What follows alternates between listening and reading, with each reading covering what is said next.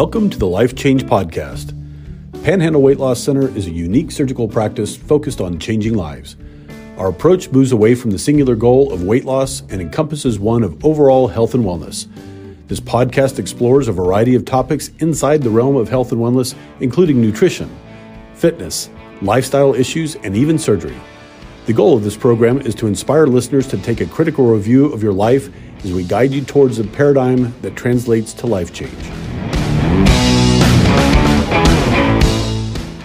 Hey everybody, this is Dr. Nikoy at the Panhandle Weight Loss Center. We're going to record Ask Me Anything episode number 2. I submitted a kind of an open forum question on the support group, just linking or giving ideas for things to talk about. And we got quite a few recommendations, over 26 different questions. Some of them are duplicate, so we're going to kind of run through these. I want to apologize for the delay in getting a new podcast up. My wife turned 40. We had some vacations and some tremendous busyness at work, and all those excuses to further deflect my laziness and pushing the record button. But here we are, and we're hoping to get back on track with some regular content. As always, you guys feel free when you see this on Facebook, if you have ideas you want us to talk about. We have some good topics coming up in the near future. Protein shakes, what kind, what do I do, how long do I do those things, are they really good for me? Fatigue after surgery, why does my body act stranger after I have a hysterectomy? Things like the skinny shot and other hormonal type manipulation. And ultimately, we want to get to one entitled The Science Behind Weight Loss, which I think will be pretty impactful. So for now, we're going to jump into the Ask Me Anything episode. So question 1, how many carbs are too much in a day? There's a few ways of looking at that. I think it really comes down to what your goals are. If your goal is to lose as much fat as possible, then as close to 0 as possible is the target carb intake. I think most dietary programs and people that are looking at specifically trying to cut fat, no day over 50 grams of carbs in a day is going to help you lose weight. People that are looking to maintain, play 50 to 100 carbs a day, there is literally no reason in the world to average over 100 carbs a day. But unfortunately, that's where most of us live, especially our kids who are most likely getting 80 grams of carbs before they even leave the house in the morning. And then we won't get into school lunches because that's another difficult point. Below that was how much fat in a day. To me, there's no limitation on fat. Now we can talk about limiting bad fats. So healthy fats being natural fat, saturated fat, monounsaturated fat, so things like beef, olive oil, coconut oil, avocado oil, avocados in general, nuts. There's healthy natural fats. I don't think that you should limit yourself on fat intake. Now, unhealthy fats like fried foods, anything with vegetable oil, canola oil, safflower oil, and these are all on the ingredient list on the back of a lot of things we're eating. Those are just like carbs. You want to limit those to as few as possible. And that, to be fair, we hope to have a podcast coming up pretty soon that really dives into the nature of these oils, and we've mentioned them on a few of our prior podcasts. So kind of loose recommendations, but I think if your goal overall is to lose as much fat as possible, then those are the goals that I would be shooting for. So next question is, we had a link to some pictures from Quest. Tortilla-style protein chips, and then puffs that are somewhat, I guess they're trying to attract you guys into buying them by putting some healthy labels on there. Now, this is 80-20 eating. Is it a better option than the normal version of those things? Yes. Is it a great option? No. Anything that comes in a box or a bag, I try to avoid for the most part in my life. The real kicker is the ingredient list on the back here. They can really manipulate the macronutrients, so carbs, protein, fat, and make it attractive, but then you got to really look at the ingredient list and see what they're making this stuff with. That's what really sabotages us when we try to buy these healthy alternative type foods. Like they'll throw keto on bread. Well, there is not a thing out there that's keto about bread. Or they'll slap low carb or heart friendly on Cheerios. So you got to really pay attention to this kind of false labeling. Because like I said, yes, is the Quest tortilla style protein chip better than the average protein chip? Yes. But is it still a bad option? The answer to that is also yes. So let's see, next question. I need help as I'm going backwards, not forwards. So a couple things there. Number one, realize your health and wellness journey is a lifelong journey. You're going to have ups and downs. So with surgery and without surgery, there are going to be, even in my own life, there are months that I feel like I'm killing it and I feel great. My energy's through the roof. My body feels good. And then there's 2 months of, man, I've really strayed off the pathway. I need to get back. And, that's peaks and valleys. When you're on your peak, when you're on the peak, you appreciate the valleys. And when you're in the valley, you appreciate the peaks. And you always going to be chasing that. I think general guideline there, if what you're doing is making you go backwards, you got to really look at shocking that system and going a different direction. So there's, don't be convinced that what you're doing for a while is always going to work. I mean, your body changes, your hormones change, lots of things change. So what you're doing from a nutritional standpoint or an activity standpoint may have to change with that. I know that's probably a little intimidating. Like, hey, I'm in the good routine. I've mastered this. Why is it not working anymore? But don't get frustrated with that because that's common. So if you're in the groove and it's not working for you, that's when you reach out. What can we change? What can we adjust here to get you back to where you want to be? Next question was about hair loss. Now this is a complex topic. In the grand scheme of it, we don't see a lot, we don't see a higher percentage of patients that have hair loss or hair thinning, but we do see it. For the most part, most patients are taking the vitamins and supplements that they need to be taking to prevent that. That being said, going through surgery, going through a tremendous lifestyle shock, it can be traumatizing to the small little hair follicles. And what I explain to people is when your body has had that significant change, it starts looking at things that it does not view as important. So nails, hair. When your body feels that stress, the telogens, so the little things in your scalp that produce the hair, they kind of shut down for a while. And so you get thinning, you get some hair loss. Now, good news is that most of that should be temporary. And long term, it really comes down to the quality of your nutrition and the amount of nutrition. I can say without a doubt, most people that I see hair loss in are staying, they're going too long after surgery and they're continuing to suppress their intake. So, another good point here is to drive home that after this surgery, it is not a volume issue. We don't want you guys trying to limit how much you eat after the surgery. That's what the surgery is there for. It'll tell you when you're full. So, trying to diet, trying to keep your calories below 600 calories a day after surgery because you want to really push the limits of weight loss is gonna bite you in the rear. 2 reasons. Number one, you're gonna have some hair loss. Number two, it's gonna create some long-term struggles when you can't suppress at 600 calories forever, and nobody can do that. So don't make that your goal. So those are kind of 2. And I'm also going to take time to point you guys to a website called Banana Bariatrics. And I'm looking up the exact website because I don't want to screw it up. But it's a good friend of mine. Her name's Kate Fuss. She works online with some bariatric patients. And she sent me a link that has some very good information that goes above and beyond what I just talked about, that goes into the supplemental history of hair loss. It talks about the importance of fats in hair production, collagen, and the different collagen options like Vital Protein.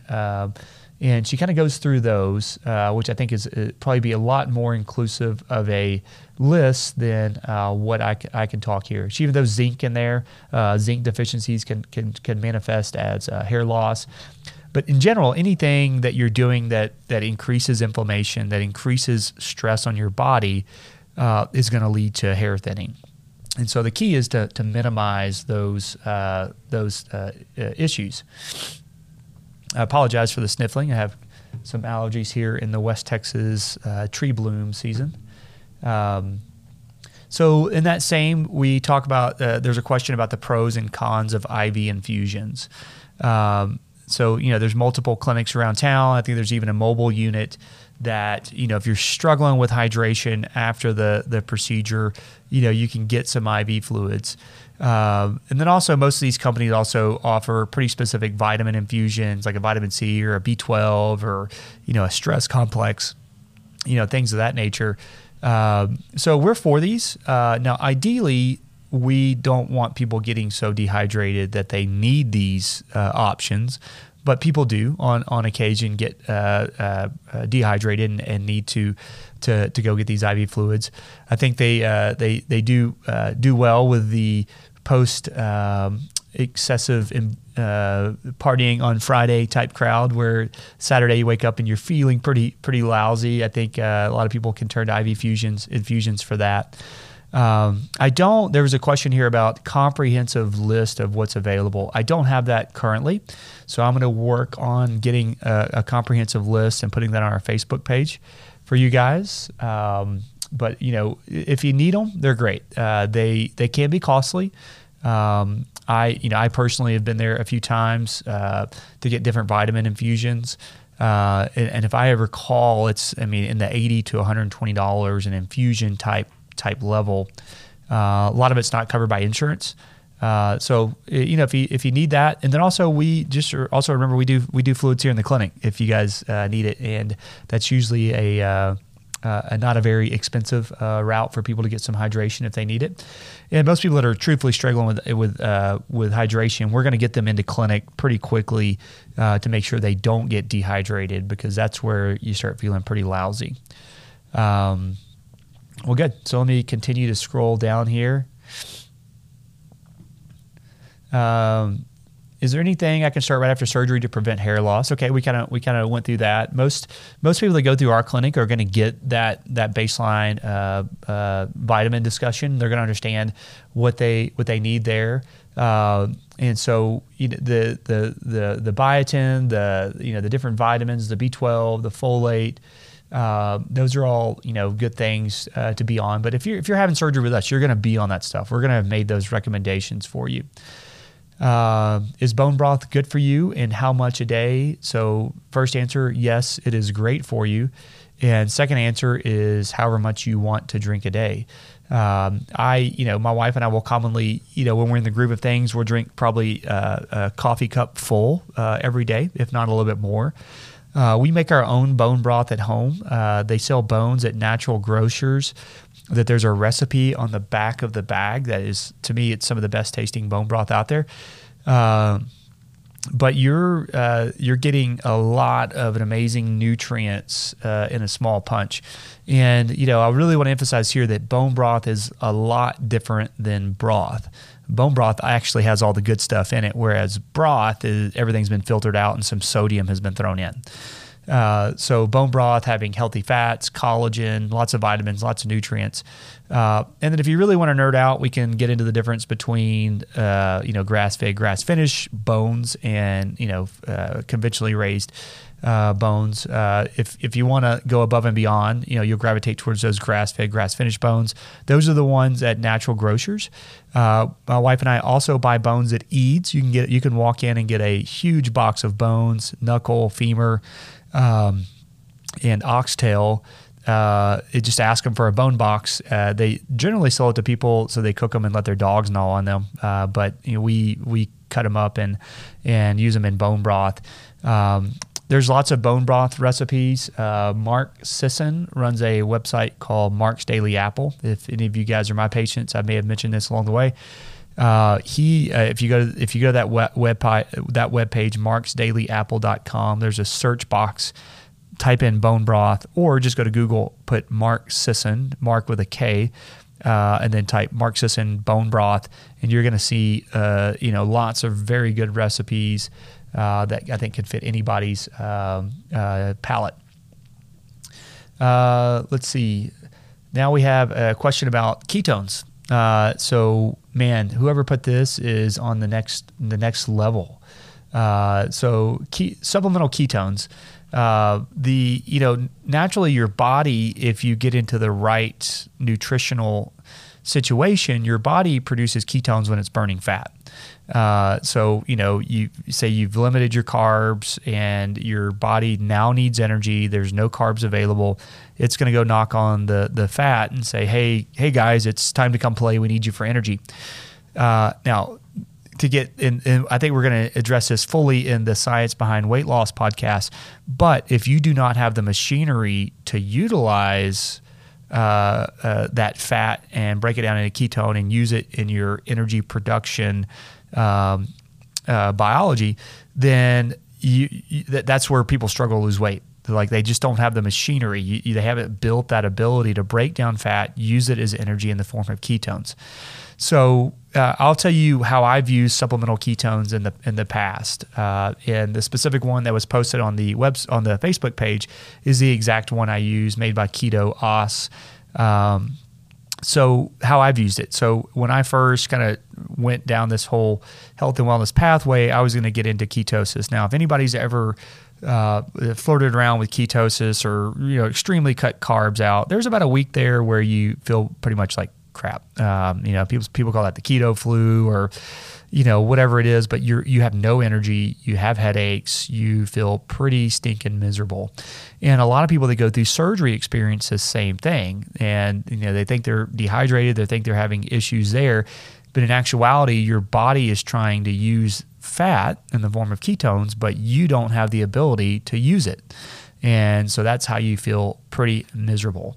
Now, what you can do in that gap time, so if you're trying to get into ketosis or you're trying to get into metabolic flexibility or you've gone through surgery and you've eliminated all the carbohydrates and now you feel like snot, which now you have two things, give up, or how can I get around this? So two ways to get around it. I can either push through and just deal with all the side effects, or I can use something like a supplemental ketone to help my body convert, give me that 1-2 week window, or depending on how overweight you are or how long you've been overweight, it may be a longer window. It could be a month, 2 months. I'm going to use these supplements to buy me some time and train my body to use these ketones. So to me, that's where supplemental ketones come in. For anybody that's ever used them, it is like rocket fuel to the brain. Your brain really feels good when there's some ketones giving it energy versus just carbohydrates. The downside is supplemental ketones can be expensive, especially the stuff from Keto Os, but they are the best out there. Let's see. Next question. Let's talk about poop. Aside from getting plenty of water, what's the best way to stay regular? So fiber, and in this post, there was a discussion about fiber gummies. So, making sure you're getting fiber. Now, that same post talks about 14 to 21 carbs daily. That really gets into the discussion about, net carbs, some carbohydrates are not absorbed. When we drink pulp in our orange juice, the pulp is not absorbed, whereas, the other stuff is. So fiber, like things that go through, that bulk our stool, pull water into the colon that help us stay regular. So hydration, fiber. Now, we don't encourage people to routinely take stool or like laxatives. Stool softeners can sometimes be used, stuff like Colace. One thing that I think tremendously helps with staying regular is activity, exercise, moving. So your gut is a muscle. And so as we ignore the rest of our musculature, well, our gut feels that same way. Another issue, I forget what number I'm on, but probiotics, and does my colon have the right bacteria in it to be able to function appropriately? So those are the kind of the big ones. And also about the different types of surgery, color, consistency, smell. So, there's a big difference between the sleeve and the duodenal switch. With the duodenal switch, we are affecting how you absorb nutrients. So, we're sending food a little further down. We're delaying the introduction of bile and pancreatic juices. So your food does not spend quite as much time with those fluids. So that creates a situation if the wrong things are eaten, or certain ways of eating, that if that food moves through a little too quick, that's when people have more bowel movements in a day, or the stool smells a little different. Worse is the word I'm trying to avoid using. Or it has a different color, consistency. Sometimes it can look oily. So that's unprocessed fats. That's undigested fats that you're seeing and smelling on the other end. So if people are dealing with that, we have supplements that we can add. We can give you dietary education on what to change to try to help that. So I think that kind of covered that situation. A volume of food is not my issue. Macronutrients. We kind of covered it early in the podcast. If you're trying to lose weight, you should never go over 50 grams of carbs a day. And the closer to zero, the better your outcomes are going to be. The protein, I like to have a more defined conversation based off your muscle mass. Are you under muscled? Are you over muscled? Are you trying to maintain muscle? Are you trying to build muscle? That protein intake looks different for all of those stages. And then fat intake, healthy fats, unlimited, as much as you want. Bad fats, just like carbs, I need to limit those. I need to, really eliminate those things from my my diet.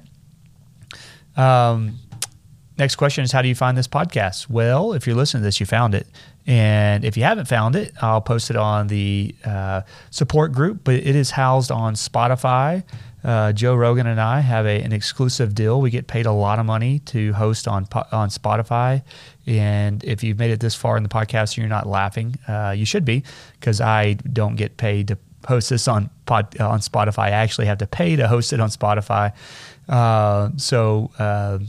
Spotify is where you can find it. But we do put it on our general Facebook page, and we also put it on our Facebook support page. So we'll keep doing that, and hope you guys will see it and be able to click it. Had surgery, lost 20 pounds since last summer, but I've gained it back plus. So number one, diets don't last forever, and because it can be on or off. And then number two, if you're doing something and it stops working, we need to change. I'm constantly changing things in my own diet, in my own lifestyle. So there's no set it and forget it. There's routines you want to develop, but as far as nutrients, as far as exercise, as far as stress management, as far as sleep management, that's something you always have to be working on. So for that answer, come see us, because it's hard to give you advice not knowing what you're struggling with. And so we really need to dive into the specifics on that to see if we can change something up to get you back to where you want to be.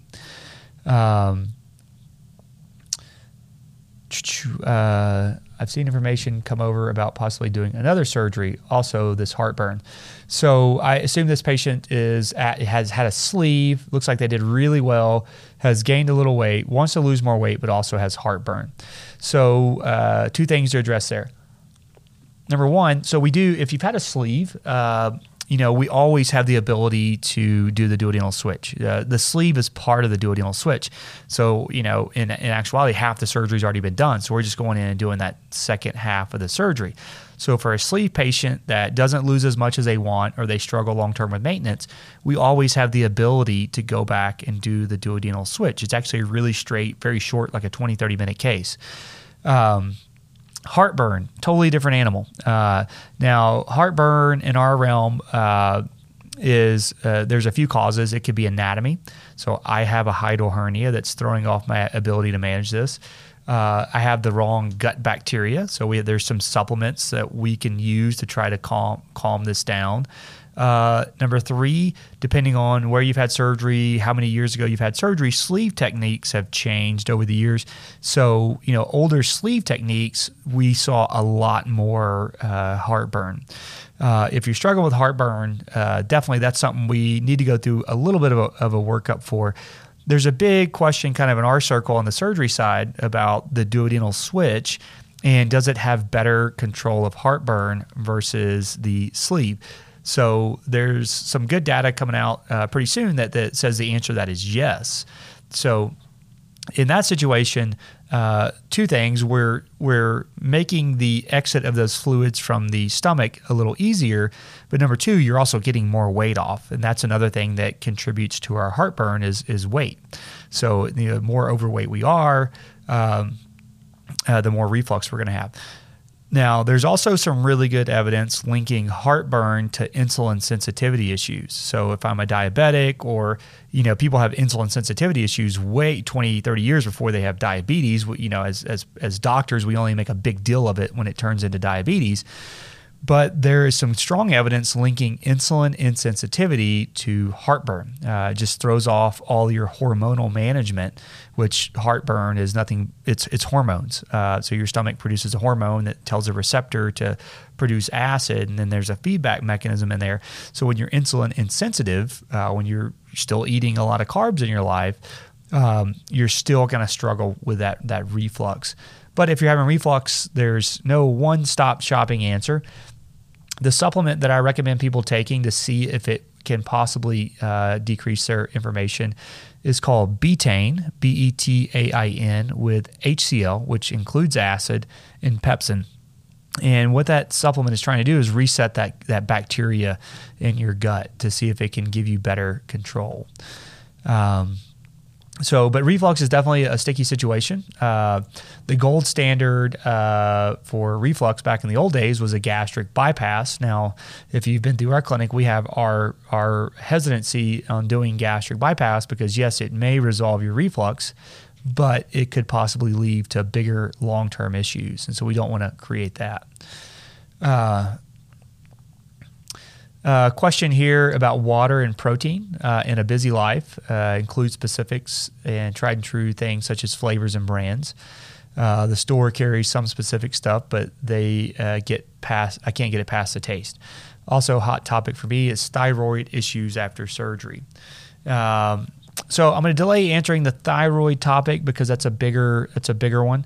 I think if you're seeing thyroid issues after surgery, we really need to look at your inflammatory levels and what's going on there. There's usually something driving that thyroid issue, and it starts in an inflammatory state. So it's really hard to answer that without knowing the full picture. Protein supplements, I'm not big on long-term protein supplementation. If I do, I usually just use an unflavored protein, like a micronized protein like we sell here in the clinic, Muscle Genre, and I just dump it into coffee. I dump it into chili, soups. I just add protein wherever you want. As far as the pre-made waters, like the protein H2Os, and that's okay to use in the first 1 or 2 months after surgery. But for the long term, we want your protein coming from food. I think the only reason you need to be supplementing is if you physically can't get enough of that food yet in that first 2 weeks to a month or so. In that situation, it's just finding what works for you.